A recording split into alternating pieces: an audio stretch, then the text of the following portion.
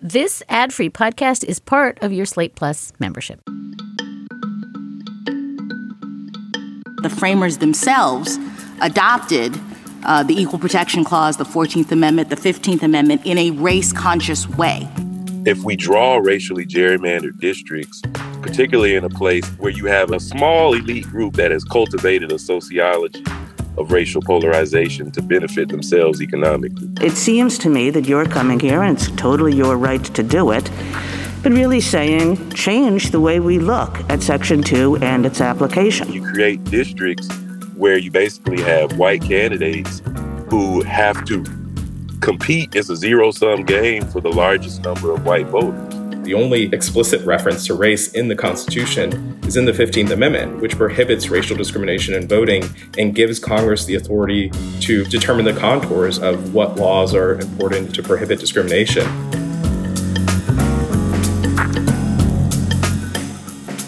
Hi, and welcome back to Slate's Amicus podcast. This is a show about the courts, the law, and the U.S. Supreme Court, which gavelled in the 2022 term this past Monday. I am Dahlia Lithwick. I cover the High Court and the law for Slate magazine. And I also wrote the brand new book, Lady Justice, about women, the law, and how it saves us, but also quite the opposite. And I wrote about the lawyers who try to bend that seam toward justice. Today, we're going to celebrate the opening of the new term by taking you into two of the oral arguments heard in the court just this past week: a challenge to the Clean Water Act and a fairly existential debate over Section 2 of the Voting Rights Act. Maybe to the extent there's a hot take here at all, it is that Justice Ketanji Brown Jackson is decidedly not going to be sitting around waiting to jump into the fray. Later on in the show, Slate Plus listeners are going to get a chance to hear Mark Joseph Stern's first take on the new term, and we're going to talk about Justice Jackson's impact, the Mar-a-Lago case, now headed to the Supreme Court, but possibly destined to sit in the mailroom for a while, and, of course, James Madison's crystal flute. But first, the magical shrinking Voting Rights Act. A pair of hugely important cases were argued on Tuesday morning, probing an Alabama racial gerrymander. The cases were argued together as Merrill versus Milligan and Merrill versus Castor. This is the set of cases that puts whatever seems to be left of Section 2 of the Voting Rights Act squarely onto the chopping block. The state of Alabama was in court on Tuesday arguing for congressional maps that allow black voters in Alabama to elect their preferred candidate in only one of the state's 7 districts, that is to say 14% of those districts, even though black voters make up about 27% of the state's population.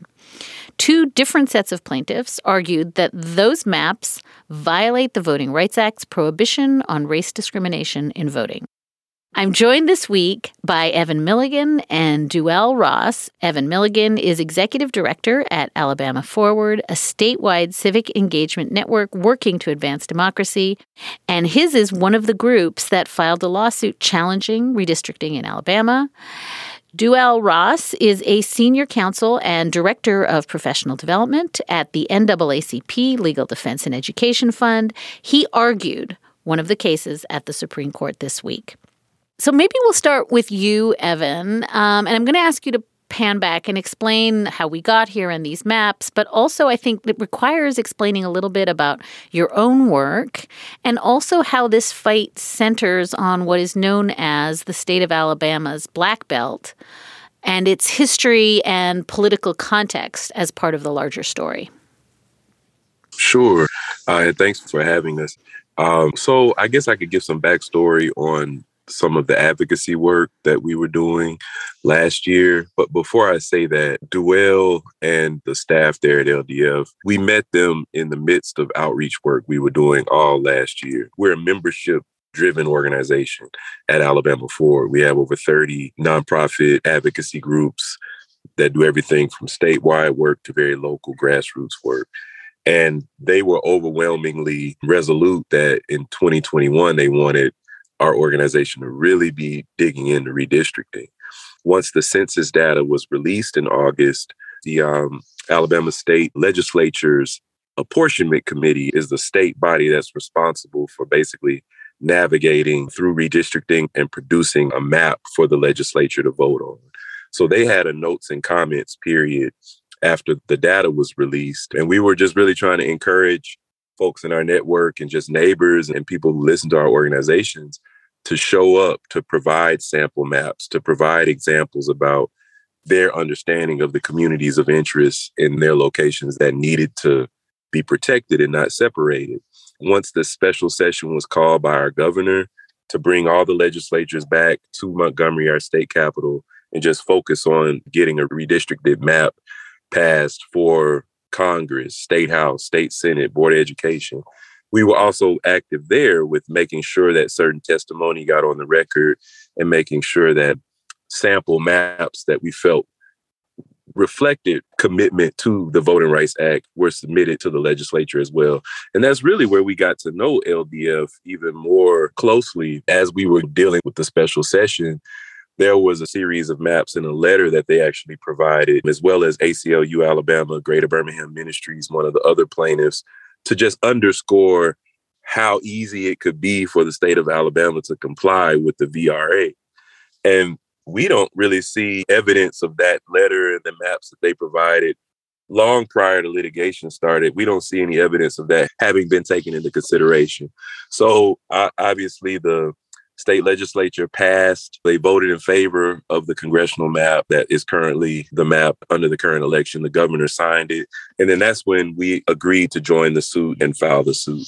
I just wanted to say that Evan's done a really amazing job as an advocate in Alabama, and his organization and the allies that they have are really the reason why we do this work. But to respond to a couple of points that you'd made earlier is one, when you talk about proportionality, obviously there's disproportionality for African Americans, but there's substantial overrepresentation of white voters in Alabama's maps. White voters are only 63% of the population, and yet they control about 85% of Alabama's maps because the state drew supermajority white districts. And even if there was a second district in which Black voters could have an opportunity to elect their candidates of choice, white voters would still be overrepresented. They would still control about 73% of congressional districts and only be about 63% of the total population. And with respect to the Black Belt, a place that Evan knows far better than I do, it is a community that about 18 or more counties that runs through the middle of Alabama and was really formed by the fact that some of the richest soil in the country is there.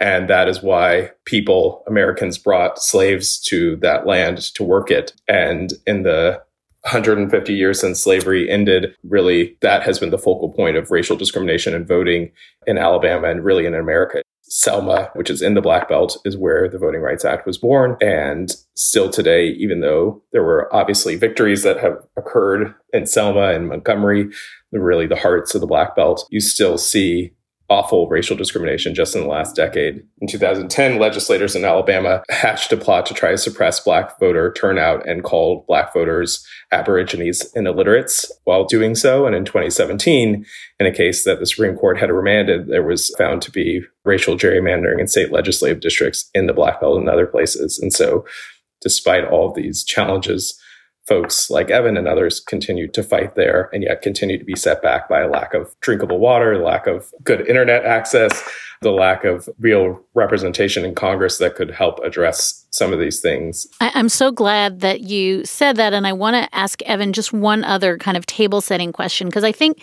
we often start this conversation by just saying gerrymanders are bad and racial gerrymanders are really bad. But can you, just from your work on the politics side of that, just explain to listeners what this does to politics, what a gerrymander of this sort does in terms of its impact on electoral politics in the state? Sure. So there's three things that we could think about in terms of racial gerrymandering. One is its impact on just representation of one of the poorest parts of, culturally rich and materially poor areas of the state and really the Western world, which is the Black Belt. We could talk about the way that these racially gerrymandered districts impact the culture and the sort of tenor of governance and politics and political speech. and then also just talk about traditions of leadership development. So starting with representation, if the Black Belt as a region from the Mississippi border to the Georgia border is a collection of over 20 counties.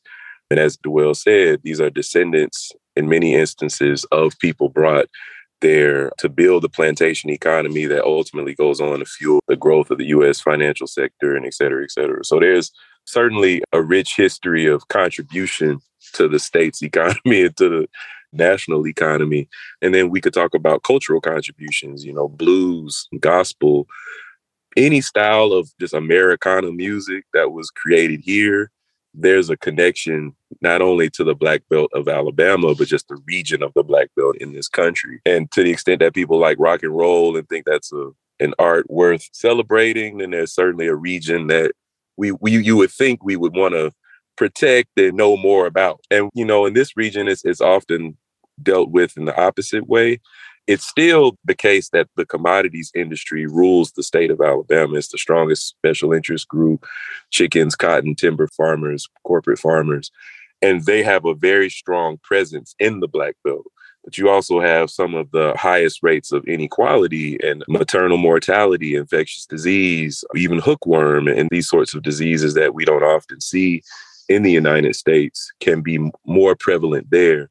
And so there's an imbalance in terms of the beauty and the grace of the people, and then also the material conditions that they're living in. And because the state of Alabama's, the sociology that sort of populates our state representatives is not one that lends towards a great deal of commitment to this region. The municipal governments in the area are dealing with things that small towns and rural towns around the country have been dealing with for the last 30 years in terms of population drainage. So those towns don't have the tax base to independently fund the sort of multi-sector development that would really be needed to make a real dent in the Black Belt. And that leads us towards, who's left? Philanthropy. Philanthropy is only going to do so much. So that's where the feds will come in. And if you don't have those advocates, like right now we have one of our 7 congressional districts that really has an electoral base that lives in the Black Belt. The rest of the Black Belt is divided among these other districts. So having a second opportunity district that includes substantial communities in the Black Belt would increase the amount of federal role players that are sensitive to this region, assuming that it's drawn in a way that gives those communities an opportunity to elect the candidate of their choice, which is what our suit is all about. And then just to go through those last 2 points really quickly, the obvious impact on the polarizing nature of political speech. If we draw racially gerrymandered districts, particularly in a place where you have a small elite group that has cultivated a sociology of racial polarization to benefit themselves economically, then you create districts where you basically have white candidates who have to compete. It's a zero-sum game for the largest number of white voters. They know that if you're in that district, non-white voters don't give you a competitive advantage just because of how the district is drawn. So, where are white voters in Alabama consuming information? What's driving their thoughts? And at this particular moment, the answer that the candidates seem to be coming up with is that they have to really compete with talking points that are often more extreme. And so if they have to do that to get to the primary, and the district is drawn in a way where whoever wins a certain primary is going to win the general, then now we have ideas and representatives coming into mainstream political bodies with a certain speech and a certain tone that is not really conducive towards building multicultural democracy. And then the last part is just in terms of leadership development. If we think about the movie Selma or anything that you've read and thought about in terms of the Voting Rights Act, you have these decades of, folks that are at that point, they were 4 generations, maybe 3 generations removed from enslavement. And you have folks doing really sacrificial organizing and putting themselves and their families in harm's way. That culminates with Bloody Sunday. They don't go across the bridge, then come back in the Selma to Montgomery March, and shortly thereafter, the signage of the Voting Rights Act. But that narrative, it's not just about that one moment. There's a continuous thread of that type of leadership development that happens in our communities. And by stunting the ability of Black voters in these communities to choose a candidate of their choice, not only does it disincentivize some of the brightest and most selfless leaders to stay and to build families in their home communities, but it also robs the voters of a chance to develop the political discernment needed to really go from, okay, here's how I calculate my loyalties for city council or local school board, but here's how I need to scale up if I'm thinking about how to influence the outcome of a congressional election. And without being placed in that type of situation to make informed decisions about representatives, we don't have the opportunity to develop that political discernment and just really have a broader scale of the map. So all of those things play out when we're talking about racial gerrymandering. Duell, I'm going to turn to you to do the heroic work now of locating us in this particular case. And that requires both, I think, just sketching out what the Voting Rights Act provides and also both what happened below and also the extent to which the U.S. Supreme Court has already intervened in this case. And so I know that's a big lift, but... Sure. To take a step back and kind of explain the case in the Voting Rights Act. So the Voting Rights Act was passed in 1965, and it had two real components. One is Section 2 of the Voting Rights Act, which is a general prohibition against racial discrimination in voting. And two is Section 5 of the Voting Rights Act, which basically states with a history of discrimination, mostly in the South, but also parts of the North, like California and New York City, were covered, that had a history of discrimination, basically had to ask permission from the federal government before they could implement new voting rules. So in 2013, in a case called Shelby County versus Holder, the Supreme Court all but invalidated Section 5 of the Voting Rights Act, and it really freed up southern states and other states that had been covered to do all sorts of gerrymandering, passing voter ID laws, cutting back on early voting, all things that they would have been hard-pressed to do when Section 5 was in effect. And one of the things the Supreme Court said in Shelby County in 2013 is, we don't have to worry about the fact that Section 5 has been weakened. We still have Section 2, and you can use that to stop discriminatory maps, discriminatory voting laws before they go into effect. And so that is what Evan and the other plaintiffs sued under. It was Section 2 of the Voting Rights Act, which for at least the last 40 years has primarily been used to attack discriminatory redistricting plans, discriminatory plans that make it harder for Black voters to elect their preferred candidates of choice. And what we alleged in this case was a very straightforward Section 2 claim. We allege that Black voters are a substantial part of Alabama's population. We allege that because of racially polarized voting, which means that Black voters and white voters in elections generally prefer different candidates. Often Black voters prefer Black candidates, white voters prefer white candidates, that Black candidates can never win in districts that are, 70% white, as 6 of Alabama's 7 congressional districts are.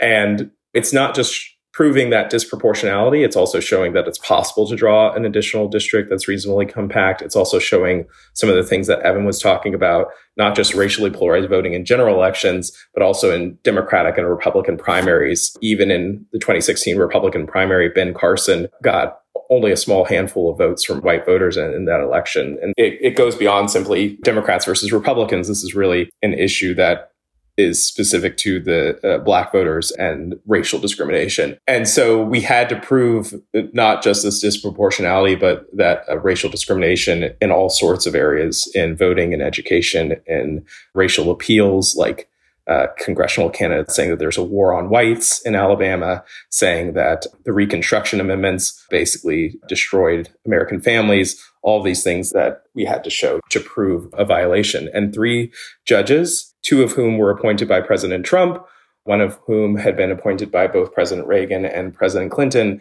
unanimously found overwhelming evidence in a 200-some-page opinion that came out at the end of January of this year, saying that we had proven our Voting Rights Act claim. And Alabama, not satisfied with that, sought a stay of that order in the U.S. Supreme Court. And the U.S. Supreme Court, in a 5-4 vote, said that Alabama could go ahead and use the map that the district court had found was discriminatory. I think what's interesting about the breakdown of that 5-4 vote is Chief Justice Roberts voted to deny the stay. Chief Justice Roberts agreed that the district court had applied existing law correctly. And then Justice Kavanaugh, joined by Justice Alito, said in a concurrence essentially that it was too close to the election to change the map, which obviously we disagree with. The decision came out in January. The election wasn't until at least 3 months away. But one thing Justice Kavanaugh said in his concurrence was that there's basically a 50-50 chance of plaintiffs could win and defendants could win. And we will see how it goes in the oral argument in the fall. And so that is what we just finished this week. I do wonder if one of the two of you wants to explain. I think one of the things that was so complicated at oral argument was trying to understand what Alabama's Solicitor General Edmund LaCour was even asking for the new test to be. And I'll play some audio. Here's Elena Kagan. What strikes me about this case is that under our precedent, it's kind of a slam dunk. If you just take our existing precedent the way it is, and the three judges below all found this. The three judges below said, this is an easy case. It's not one of the hard ones. It's not one of the boundary line cases. It seems to me that you're coming here, and it's totally your right to do it, but really saying, change the way we look at Section 2 and its application. And I wonder if one of the two of you wants to help me think through, because it was very slippery, what it is that Alabama wanted to see happen here. Do you want to take that, Duell, and then we'll give it to Evan? Yeah, I think the issue is that because the case is such a slam dunk under existing precedent, what happened with Alabama's briefing is that they made a number of arguments. So they argued in part that the Voting Rights Act was unconstitutional. They argued that the Voting Rights Act doesn't apply to congressional redistricting. They argued that, essentially if Alabama can come up with any facially neutral rule, that the law should be upheld. But all of those things, the court has said as recently as this year that the Voting Rights Act does apply to redistricting, that the use of race to remedy Voting Rights Act violations is constitutional, and that merely being aware of race and redistricting doesn't violate the Voting Rights Act. And so I think that the trouble that even Justice Alito seemed to be having is to sort of pinpoint down Alabama what exactly their arguments were. And it seems to be what they were hanging their hat on is this idea of facially neutral justifications for their map.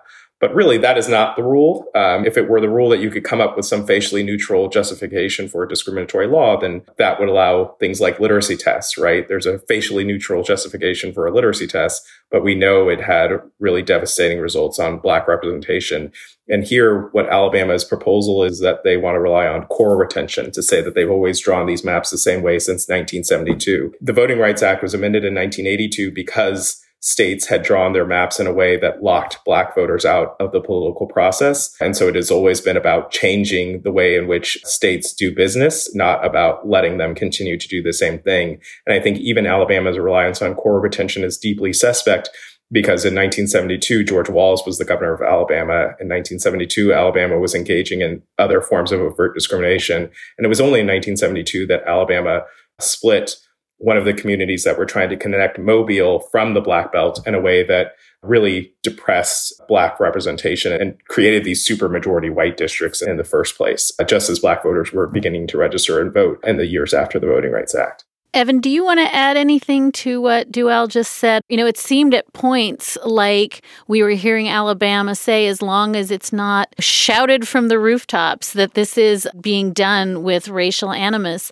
it's okay. And there was a nice moment when Sonia Sotomayor essentially said they're very scrupulously careful to protect the integrity and history of white districts. There doesn't seem to be that kind of solicitude for Black districts. And it just was very hard to understand, particularly because I think throughout the argument you had some of the justices begging him to back off this maximalist argument that he was making. Did you come away with any sense of where it is that the Alabama test, what it is that they're even pushing for by the end of the argument? No, I didn't. It didn't seem like the justices did either. But one of the things that seemed clear was there's a culture of sort of the performance of race neutrality, that there's a way that Alabama sometimes is associated with being polite, or like the culture here is one of being nice and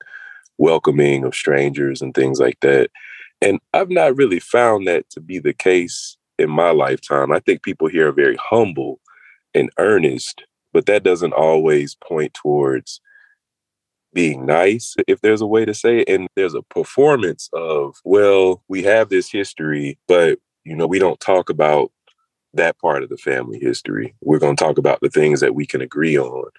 So our college football teams and, various cultural festivals, that's a fixation. And then any attempt to talk about some of the structural racism, racial trauma, things that are even happening today in ways that are highly racialized. Our prison system, for example, there's this deep cultural reluctance on the behalf of some Alabamians to actually embrace those conversations. And it was really strange watching that play out this week in the court, because the attorney who was arguing for the state apparently is somebody, we went to the same college. I don't know him, but knowing the background that this person went through to get to that courtroom is not an easy path. And so I'm trying to think about people I knew similar to that lawyer who might have been more conservative than me, but were very hardworking students. And just trying to understand, like, how do you get from where I know he came from academically to be in that courtroom? It wasn't just the argument that it was adverse to our interests, but there wasn't a coherent intellectual thread that could square with the large majority of congressional history and Supreme Court precedent on this particular issue. So the state would have needed to have really come aggressively with a worldview and a theory that they felt fully flat-footed behind. They knew they had the votes, and then never deviate from that. And there was this, the lawyer said at one point, well, if this were a case where race was in the lines, then yeah, I could see there being a race consciousness. But there's like this, that becomes an infinite loop, because in order to establish that there's race in the lines, there has to be some kind of race consciousness at the beginning. But if we're saying that we have to be race neutral at the beginning because of then you never can establish. So when do you establish the need for an intervention? And I felt like you're showing in real time why this test that we have currently is the right test and why the state of Alabama failed it. I don't know, Doyle, how you felt about that. I think that's exactly right. And I think one other thing that was really telling in the argument was when Justice Barrett said, essentially, she accepted that the Voting Rights Act had been amended in 1982 to go beyond intentional discrimination claims. And she also accepted that the use of race was permissible to remedy racial discrimination. And that has been precedent for at least the last 30 years in the Supreme Court. And so if you accept both of those premises, then really Alabama doesn't have an argument, because if facially neutral rules can still violate the Voting Rights Act, then plaintiffs win. If it's okay to use race a little bit to remedy a Voting Rights Act violation, then plaintiffs again win. And I think one thing that's also really telling, in addition to what Evan's saying, is that Alabama, at the same time as it drew its congressional maps, drew a Board of Education plan that has 8 congressional districts, 2 of which are majority Black. And their Board of Education districts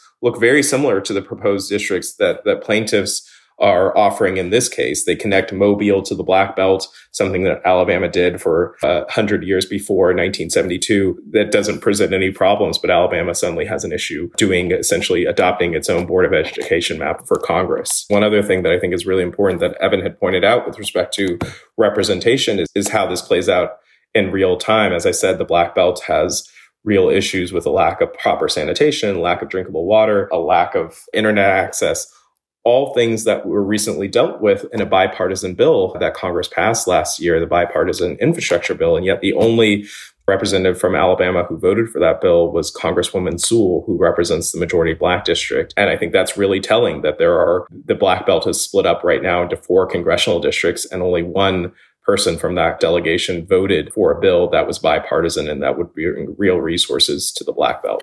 To this point that you made, Duell, at the beginning about how first there was Section 5, then they took away Section 5, but they promised Section 2, but then they took away Section 2, but they didn't take it away for vote dilution, but now they are. And here's Elena Kagan, saying all of that.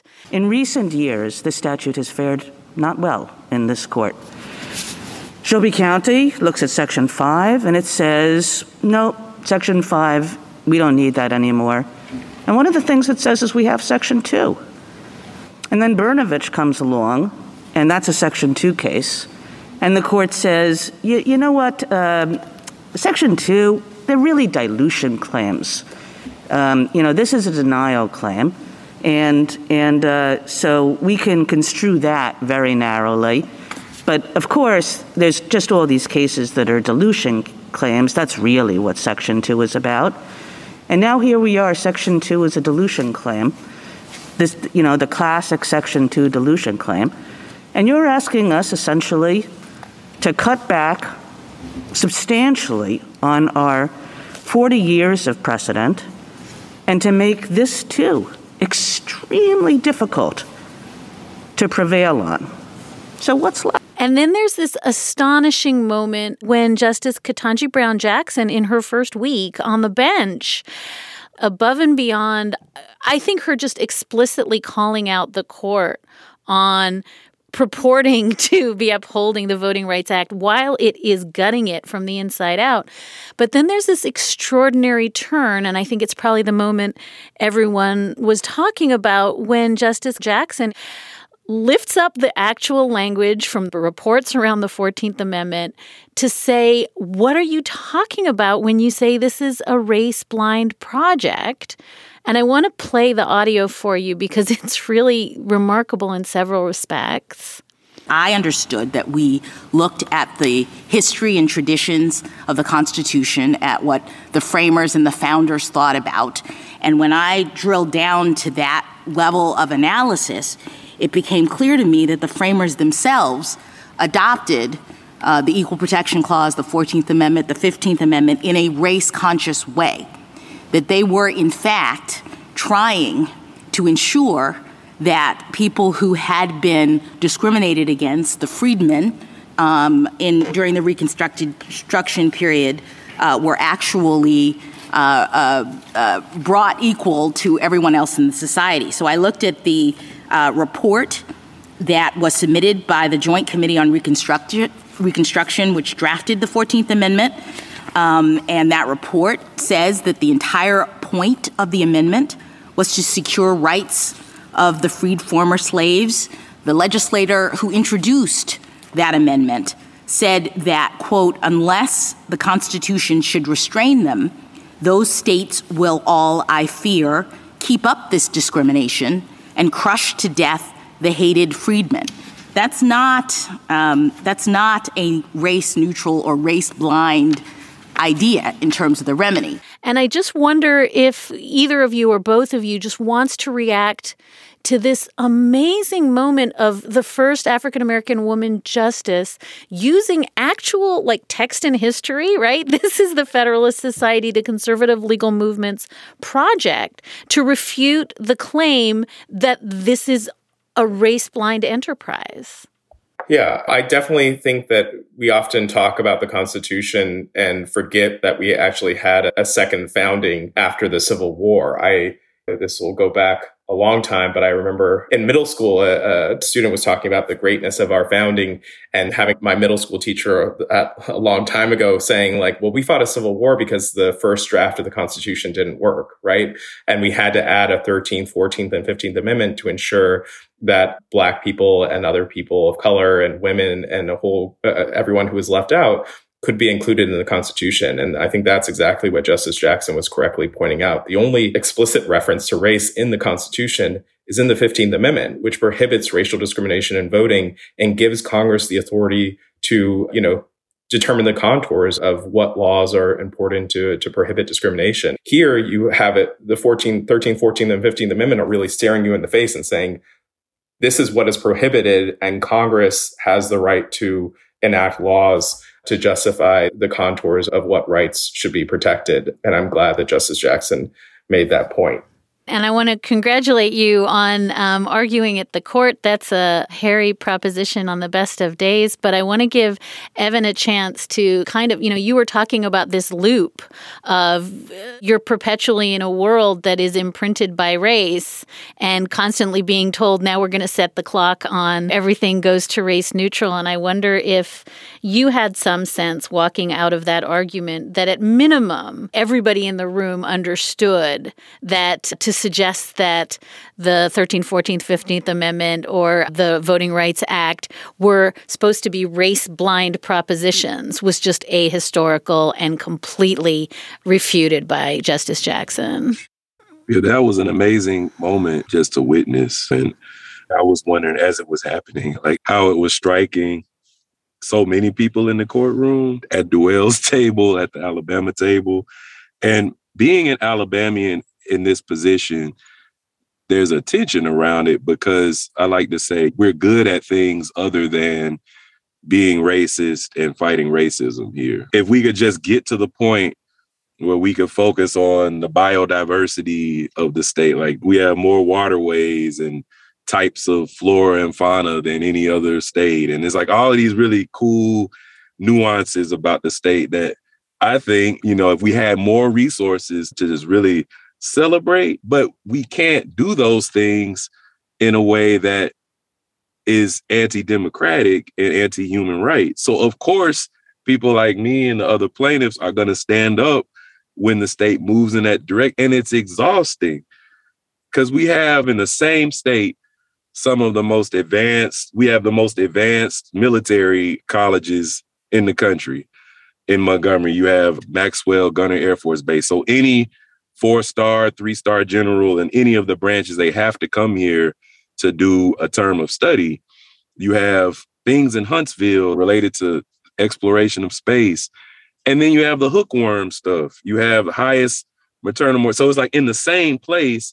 And to sit up and to my whole lifetime see a state constantly defending that record instead of saying, maybe we have an issue. Like, why defend it? It's very exhausting. Well, one of the things that I saw in that moment when Justice Jackson was really given some of the history of the Reconstruction Amendments is like, why would the state of Alabama even walk itself into that? They created this Hollywood moment. And it really shows one of the states that's pushing the line most heavily in terms of anti-critical race theory and talking about if that is a state that gets caught unprepared for that moment. And I wouldn't say that this is the case for that legal team, but it's just telling that there was a window that was left open for her to educate that entire courtroom. The state could have just, precluded that by referencing some of the history and then saying, but this, and qualifying it, saying this is how this is different. But to have no response on the front end anticipates this idea that, well, this won't even be brought up. Why are people that comfortable when it's only the 13th, 14th, 15th Amendment? Like, why wouldn't you presume at least one justice would have a question about that? It's because this sociology of, well, we don't talk about that because it discomforts me. But there's rich history and personal growth that can come not only for school children, but for professionals. Clearly, when we have to confront these sorts of topics and really look at where our institutions come from, the reluctance to do that is a huge disservice to the very people that they are being paid to serve. And so I felt both of those things in that moment. It's so interesting, Evan, because you're setting on its head Chief Justice John Roberts' famous claim that the only way to get past race is to get past race.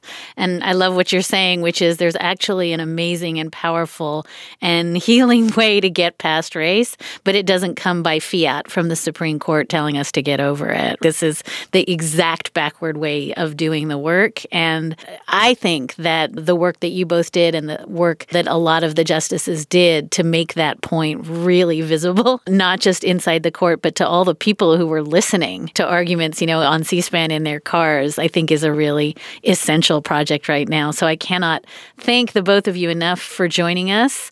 Evan Milligan is Executive Director at Alabama Forward. It's a statewide civic engagement network working to advance democracy, and this was one of the advocacy groups filing a lawsuit challenging the redistricting in Alabama.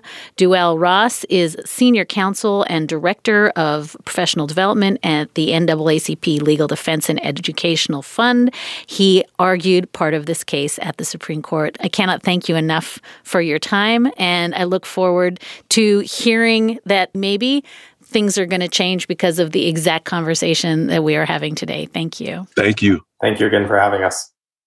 Now we're going to turn to a case about the Clean Water Act. On the very first Monday of October, the issue before the court might have felt a little familiar to you. Last term saw a challenge to the EPA's authority to curb emissions from power plants. And this year, the court agreed to hear a challenge to its authority to protect waterways. The issue in a nutshell: what waterways and wetlands can be protected under the Clean Water Act? And this case actually dates back to 2007, when EPA officials told Chantel and Michael Sackett that they had to stop backfilling their property on Priest Lake in Idaho. The EPA said to them that the wetlands were, quote, waters of the United States and thus protected by the Clean Water Act. The Sacketts disagreed. They took the EPA to court. Now, in order to understand all of this, you have to understand a badly fractured 4-1 opinion from 2006. That's when the court handed down Rapanos versus United States, and Justice Anthony Kennedy wrote alone to say that any one body of water needed only a, quote, significant nexus with a navigable stream to put it under federal jurisdiction. But Justice Kennedy no longer speaks for the world, because Justice Kennedy is gone from the court and his views are out of style. And the Sacketts really want the court to embrace a position that was taken in that case by Justice Antonin Scalia, who wrote that the waters of the United States should only include, quote, geographic features that are described in ordinary parlance as streams, oceans, rivers, and lakes. It seems very confusing. In fact, it is not that confusing. And joining us to discuss Monday's arguments in Sackett versus EPA is Earth Justice Senior Vice President Sam Sankar. Earth Justice is the largest public interest environmental law firm in the country, with nearly 200 lawyers representing communities, Indian tribes, and environmental groups because, as Sam says, the Earth needs a good lawyer. Sam has been working on environmental issues throughout his career, which has included service as a line attorney at the Justice Department's Environment and Natural Resources Division. He's also worked, wait for it, as a boat captain. Sam, welcome to Amicus. Thank you very much. I'm very pleased to be here. You're just going to have to tell us the boat captain story. Sorry. Long ago and far away, I graduated from college and I went to work at a Boy Scout scuba diving training facility down in Florida. And I had worked at a marine laboratory over a summer and had run one of their boats. And so I had a captain's license, and the Boy Scouts were only too happy to get this random former Eagle Scout who had a boat license to run their dive boats for a while. And that was right before Hurricane Andrew, which was the last giganto hurricane to hit that area. And so Hurricane Andrew ended my career as a boat captain and sent me off to use my other skills as a machinist, as it turned out. So that's how I supported myself for a while. I'm only obsessing on this, of course, because it seems as though part of the Sackett's argument is, and I'm going to date myself, but I know you will understand, that unless you are Captain Steubing driving the Love Boat through a body of water, it cannot be regulated. And so I love that you were Captain Steubing from the Love Boat in a prior life. But maybe let's just start with you telling me, Sam, whether I have mischaracterized the issue in Sackett. I think that for years and years, the EPA and the Army Corps of Engineers, who are tasked with enforcing the Clean Water Act, had essentially agreed that almost anything, whether it's arroyos or mudflats, could be deemed waters of the United States so long as their destruction or degradation would affect navigable waters, right? And this was a very broad definition. It gave broad latitude to do what the Clean Water Act was supposed to do, which is restore and maintain the chemical, physical, and biological integrity of the nation's waters. And that's been changing in a series of cases. And I want to know if I've, mischaracterized how it used to be, how it is now, and maybe you can walk us through how it's changed. Sure. First of all, I commend anybody who tries to wade into these cases and explain the arc of these various definitions and the history over time, because as we saw at argument on Monday, it takes a while even after it's been briefed and even after you've seen the parties talk about what they think the answer to be is. It takes question after question to really pin down the advocates to say, what exactly is your theory? You've basically got it right. The important part to remember is that Congress used this narrow phrase, navigable waters, but then defined it with a very expansive phrase, waters of the United States.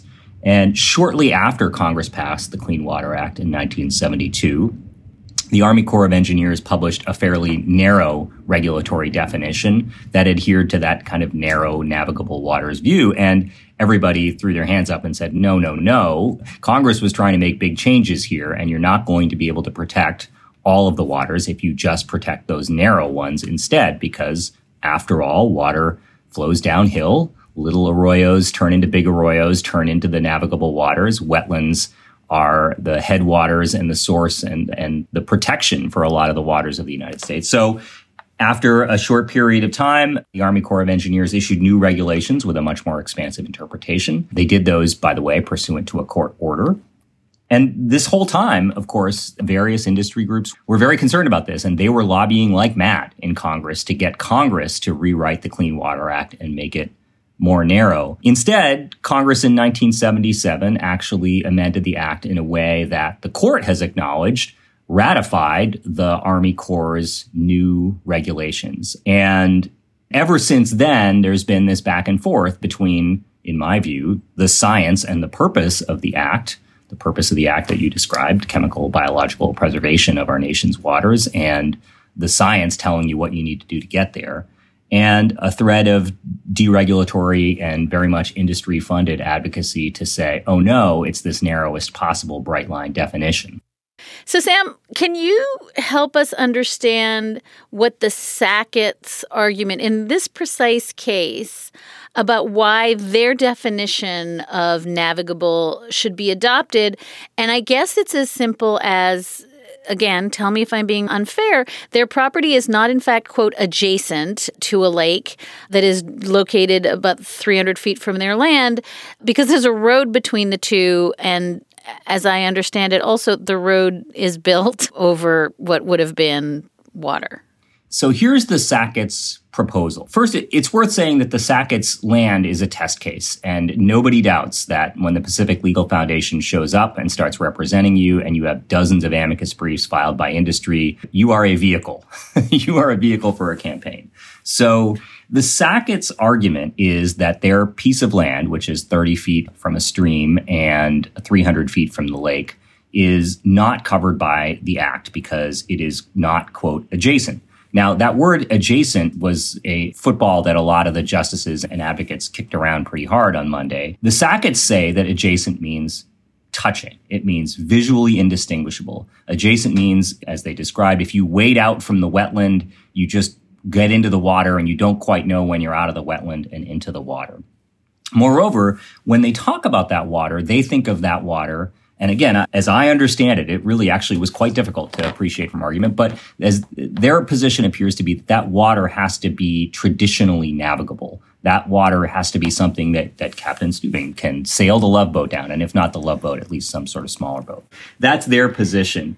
Now, the trick with that position is that, as even Justice Kavanaugh and several others pointed out, adjacent in the dictionary, which of course is the magic tool that the textualists use for everything. Adjacent in the dictionary doesn't just mean next to. And even those justices who grew up very far away from the Western water said, is an apartment building, I think Justice Kagan said, is an apartment building adjacent to another one if there's a street in between? And that question about adjacency became super important in arguments. So the SCOTUS are saying, number one, we're not adjacent to Priest Lake, which we concede is a navigable water.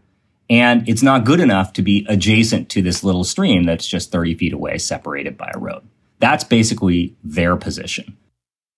And I guess this brings us to, as you said, some improbable support from justices like Kavanaugh, a lot of justices who seem to feel that perhaps the SCOTUS position was going too far. Does that signal to you that maybe this very maximalist view is too much even for some of the conservatives on the court? I hope so, is the short answer. There certainly were questions from Chief Justice Roberts, from Justice Kavanaugh, and to some extent from Justice Barrett that signaled that they were a little nervous with this expansive position, which is, fundamentally the Justice Scalia position from the Rapanos decision that you mentioned in 2006. In particular, Justice Kavanaugh said, 7 presidential administrations have said that adjacent wetlands are covered even if they are separated. even the Trump administration would have covered wetlands that were separated by berms or barriers or roads. And that's a tough question when Justice Kavanaugh asks you, how come you are on a more deregulatory interpretation of the Clean Water Act than the Trump administration is?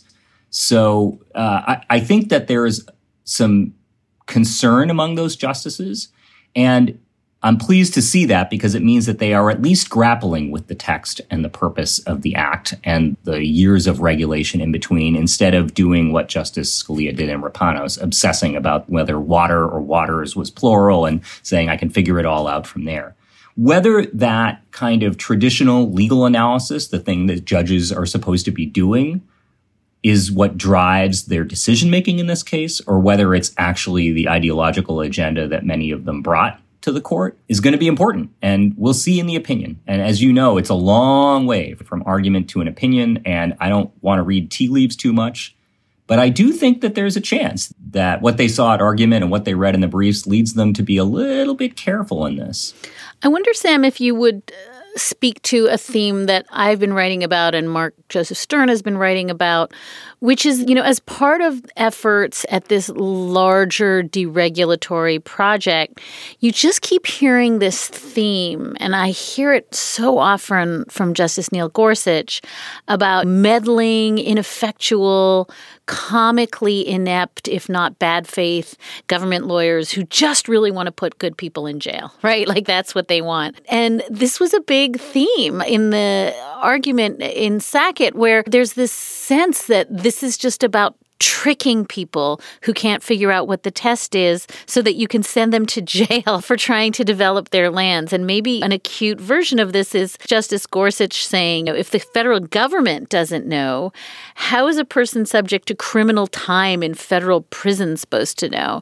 And I just wonder if you have any reflections on this sort of effort to say that government attorneys who are tasked with doing, as you said, the hard work of explaining what the test is and trying to enforce the test are now suddenly these mustache-twirling, evil malefactors who just want to put good folks like the Sacketts in prison for not knowing what the test is. Am I overreading? Oh, Dahlia, where to begin? So having been an attorney at the Justice Department, I can tell you, number one, that no Justice Department attorney has any time to go after these super marginal cases in a civil proceeding, let alone in a criminal one. You'd get creamed. There's no way you're going to go into that and win that case, number one. Number two, all of these enforcement agencies are vastly underfunded. The problem that we've got right now is not that they're waiting in the wings on every street corner to get somebody. The problem is that polluters everywhere are getting away because we don't have the enforcement apparatus to do anything about it. Another thing, if the Sacketts are the best folks that industry can bring forward for their example of the innocent landowner mousetrapped by the oppressive federal government, that kind of paints a good picture. The Sacketts bought a piece of land that had already been identified as containing wetlands covered by the Clean Water Act. The prior owners had been told that in an official determination. The Sacketts own an excavation and construction company. They used their own excavation and construction company to dump 1,400 cubic yards of gravel onto this.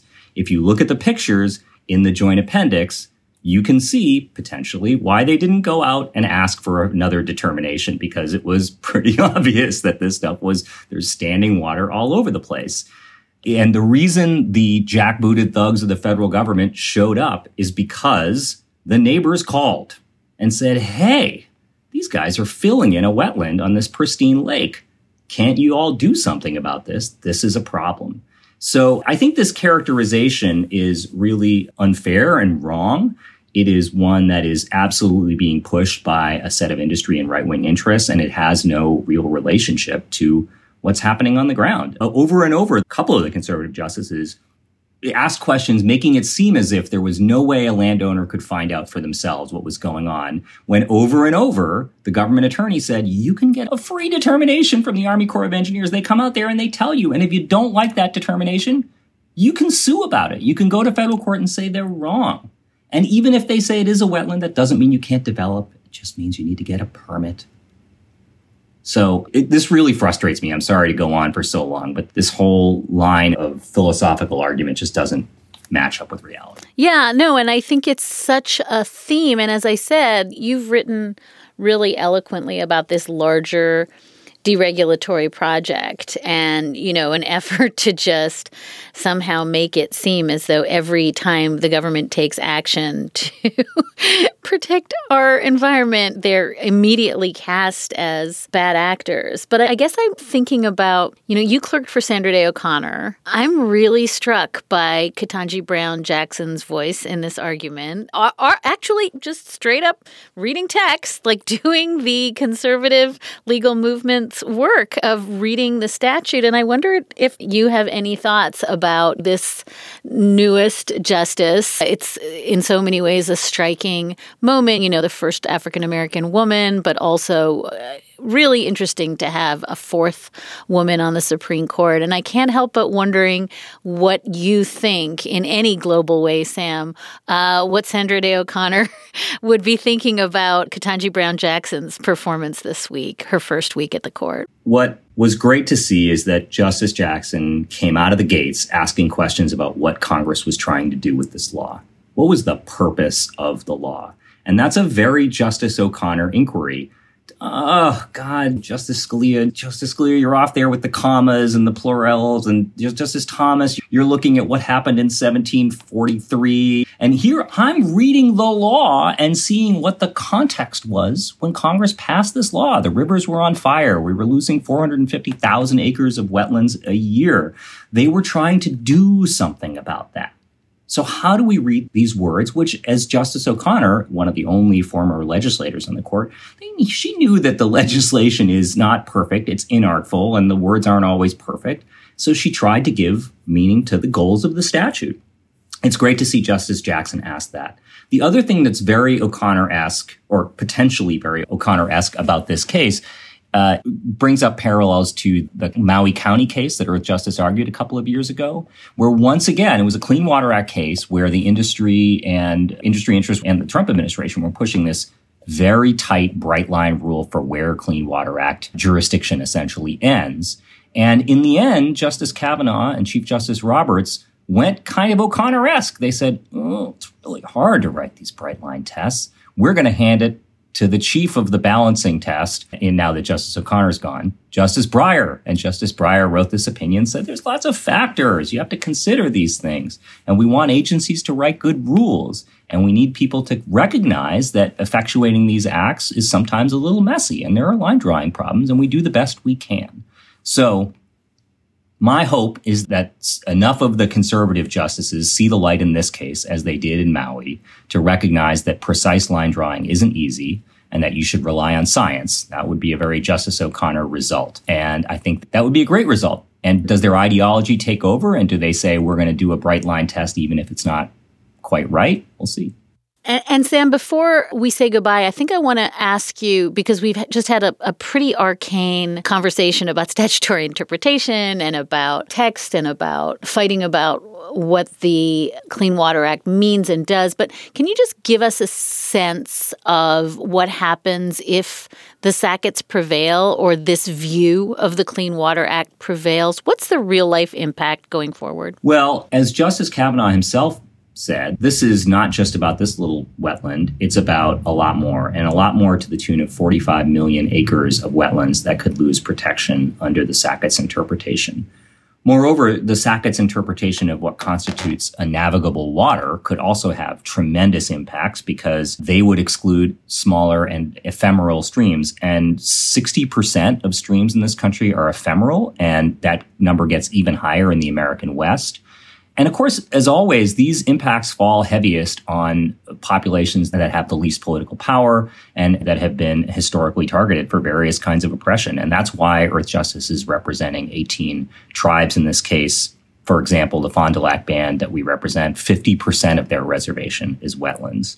The Pueblo of Laguna, who we represent, 80 to 90% of their water comes from ephemeral streams. So the real world impact is real for every person in this country who gets their water from surface water. That's a lot of us, and especially for tribes and communities that rely more directly on surface waters and wetlands.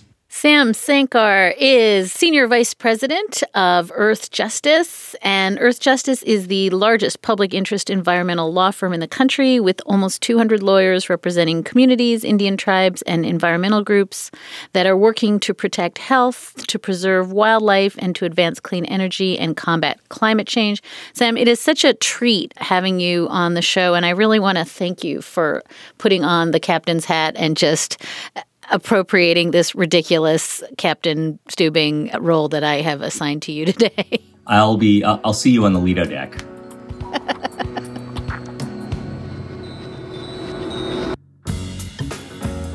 Now, for our Slate Plus kind members, everyone's favorite, Mark Joseph Stern. Mark, first week of the term, on the one hand, womp womp.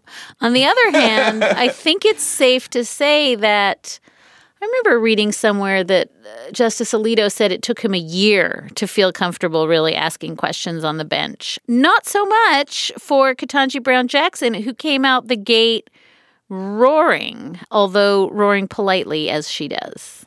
She just jumped right in brilliantly, in my slightly biased view. I thought that she was a revelation. I already had high expectations, but the way that she was able to tag team with Justices Kagan and Sotomayor, the way they were able to push back so forcefully against what the conservative lawyers were arguing, and to do so by playing by the conservatives' rules, textualism, originalism. She was reading words from the statute from the Clean Water Act. She was quoting the drafters of the 14th Amendment in their committee report. And she was able to keep the conversation going in a way that, sorry, Dahlia, but Justice Breyer never could.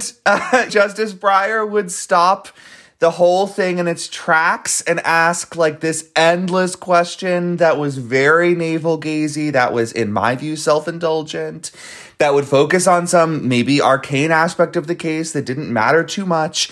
And it's very clear already that we are not getting that from KBJ. What we are getting is a very clear and focused series of interrogations that are designed to cut to the heart of the case. And I think that is pretty much the only tool a liberal justice has on the bench right now, and I'm delighted to see her wielding it so effectively. And it's interesting because in the episode you and I both flagged and wrote about, what she's actually doing is just straight up originalism, textualism. I mean, this is the Scalia playbook. Are textualists and originalists thus just delighted with her strong work in their ballpark? Oh, of course not. Because what she is doing is using originalism for progressive purposes. Here in the Voting Rights Act case, she is using originalism to show that the framers of the 14th Amendment intended their work to allow for race-conscious remedies to civil rights violations, that they wanted to bring Black citizens up to the level of white citizens and understood that doing so would sometimes require consideration of race.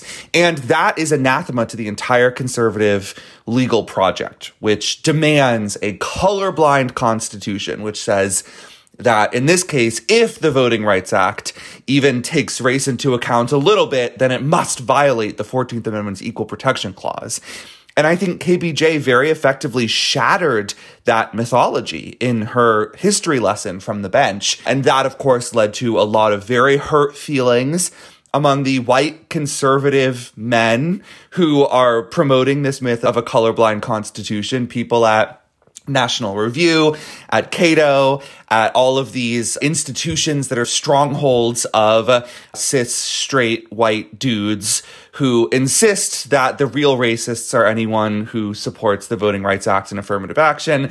And it almost felt to me like they were so enraged that KBJ was using originalism to promote color-conscious remedies. They were so disgusted that she would use their tools, their methodology to reach this progressive result. It felt like KBJ was playing James Madison's crystal flutes.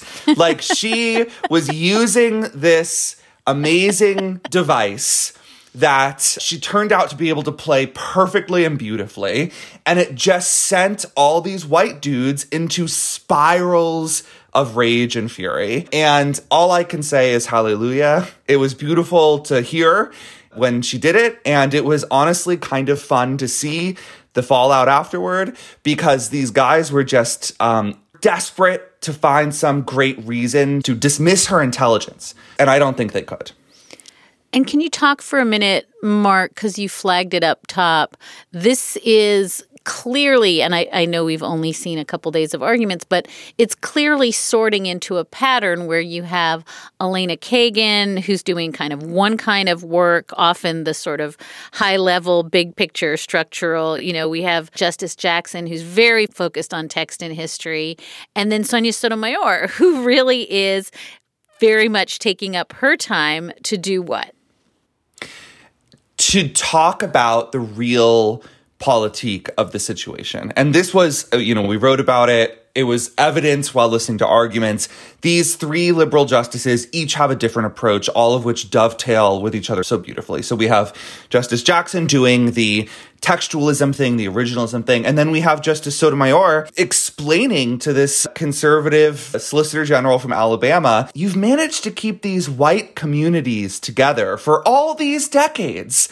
Just so happens that they've been in the same districts, and yet you keep cracking this black community in the Black Belt over and over again, all these different ways, all through the decades, diluting their political power. I wonder why is that? What's going on there?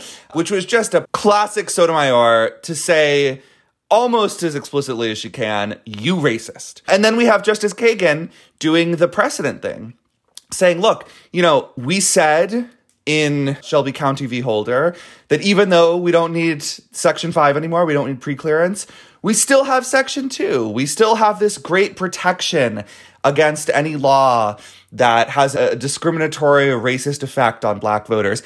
And then in Brnovich, we said, actually, we're not really going to use Section 2 to limit things like vote denial, things like direct voter suppression, but it's still available for vote dilution claims. It's still available in these racial gerrymandering cases.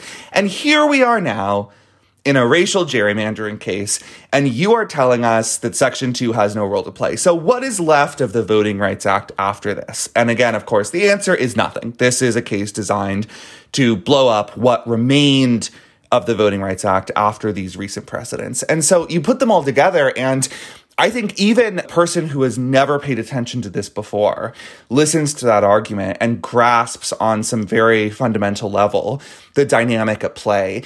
And I think that's important because these decisions are often written so disingenuously, written in a way that makes them sound so reasonable. Have a normal person read Robert's opinion in Shelby County, and they might say, yeah, of course, this makes sense. The data's just old. The data needs to be updated. We can't be using this old data about racism to restrict states' rights. And here it's like, okay, well, if that happens, you can just play them 10 minutes of oral arguments and they will understand what's really going on. And I think that is a really crucial development that just wasn't the case when Breyer was on the bench, interrupting the flow over and over again with 4-page questions that did not make a lick of sense. And two quick notes, Mark. One is the court has decided that even though it's opened the doors, again, post-COVID, it's going to still broadcast this audio. And so you could listen in real time on C-SPAN. And I think that's not inconsequential because I think an awful lot of people who may not have listened to the audio of this when it dropped on Friday night got to hear in real time what you and I got to hear, which is a masterclass on Please Don't Gaslight. And then the other part of that is I know that we're sitting here gnashing our teeth that this is nevertheless a dissent, but you can feel how Justices Kavanaugh and Barrett come over and then press the Alabama Solicitor General to be reasonable. In other words, the kind of shaming and naming quality of we don't want to be on the racist side does actually affect the way some of the conservative justices then realize that the most big swing iteration of this case is embarrassing to them. And that's interesting to me because after the mythology of Justice Ginsburg as the great dissenter. There has been a real debate on the left about the value of dissent and the value of the minority bloc using its voice in this way, whether it has any value whatsoever, and whether it's dangerous for progressives to praise them because it creates this sort of sense that we may be doomed, but at least we have these geniuses saying what we think, which is arguably self-defeating. I disagree with that take. I think that there is clearly practical value in having strong, rigorous, unrelenting shaming of the conservative position, both from the bench and in opinions, because as you said, it really does seem to sometimes, not always, but sometimes push the conservative justices into a bit of a corner and persuade them to take a medium-sized swing instead of a big swing at civil rights law. And here, that will be very bad. Like, when this decision comes down, you and I will probably be writing about how terrible it is. It will probably uphold Alabama's super racist map and weaken the standard for Section 2 of the Voting Rights Act. But I do think it probably won't say that the entire remains of the Voting Rights Act violate the Equal Protection Clause of the 14th Amendment. And I think that will be a good thing, to not have the Supreme Court take the single most radical and extreme route that Alabama is asking it to take. And I think that we can probably thank in part the liberal justices for closing off that route by making it sound so absurd and frankly racist during arguments and possibly in the drafting process that 6 or 5 or maybe even 4 conservatives refused to sign their name to it. Yeah, and here I guess I'm going to state the utterly obvious, which is it matters that it's a Black woman who is saying that in real time to them. It's really different to hear Justice Ketanji Brown Jackson, descended from slaves on both sides, reading, from reports around the 14th Amendment, reading about why the 14th Amendment matters is really just profoundly different, and it's visceral. I couldn't agree more.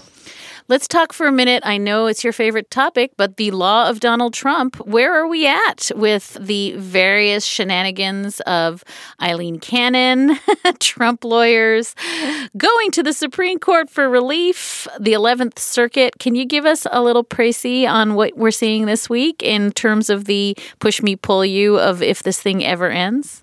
So it's one step forward, one step back. The Trump legal team filed an application with the Supreme Court asking it to interfere with the 11th Circuit's decision in a very confusing way. I don't want to get too deep into the weeds, but basically the Trump team argued that the 11th Circuit did not have proper jurisdiction over the case, that it was premature to take the case to the 11th Circuit, and wants the Supreme Court to step in at this stage and push back the 11th Circuit and say it's too early for you to intervene and trim its sails. At the same time, though, the 11th Circuit is coming out very clearly and saying, we are going to expedite remaining consideration over this case and try to get it done within the next month or so. So it has set a very quick, expedited schedule, which is not what Trump wanted because he's trying to run down the clock, to resolve the rest of the issues that it didn't handle when it overturned the worst part of Cannon's decision and allowed the FBI and the Justice Department to continue looking at these seized classified documents for both criminal purposes and national security threat. So it's once again this tussle where the Trump team is just using every argument at its disposal, sometimes highly technical arguments about pendant appellate jurisdiction in this case, to run down the clock and frankly to confuse everybody and to make it seem like they aren't giving up. But the 11th Circuit does still seem to be doing the right thing here, despite being stacked with Trump judges. It has been acting very appropriately and expeditiously to, I think, reach a point where it can say, we're tossing out everything Judge Cannon did. All of this was improper. All of this was ridiculous, and it cannot stand. So we'll see what happens. I do think that the Supreme Court is going to have to weigh in one way or the other, but it still seems highly unlikely to me that the Supreme Court intervenes on Trump's side. The Justice Department has been playing by the rules at every stage of this. I mean, truly, you can tell they've gotten the best civil procedure lawyers on this case to make sure that they cross every T. And I don't think that's necessarily true of the Trump team. So we will see. Even I, one of the biggest cynics and skeptics about the Supreme Court, am pretty bullish that the court is not going to step in here and give any wins to Trump. And I guess also the court has every incentive to do even what it's done on election law, which is just run out the clock. This is the court not stepping in means in some sense the court is allowing this to get played out in electoral fields and not in the courts. As Jean-Paul Sartre said, to not make a decision is in fact to make a decision. Just when you think Mark Joseph Stern is the gold standard, he is also the gold standard en français. Mark, thank you very much. Always a pleasure, Dahlia. And that is a wrap for this episode of Amicus. Thank you so very much for listening in. Thank you so much for your letters and your questions. You can always keep in touch with us at amicus@slate.com. Today's show was produced by Sarah Birmingham. Alicia Montgomery is Vice President of Audio, and Ben Richmond is Senior Director of Operations for Podcasts at Slate. We'll be back with another episode of Amicus in 2 weeks. Until then, take good care of yourselves.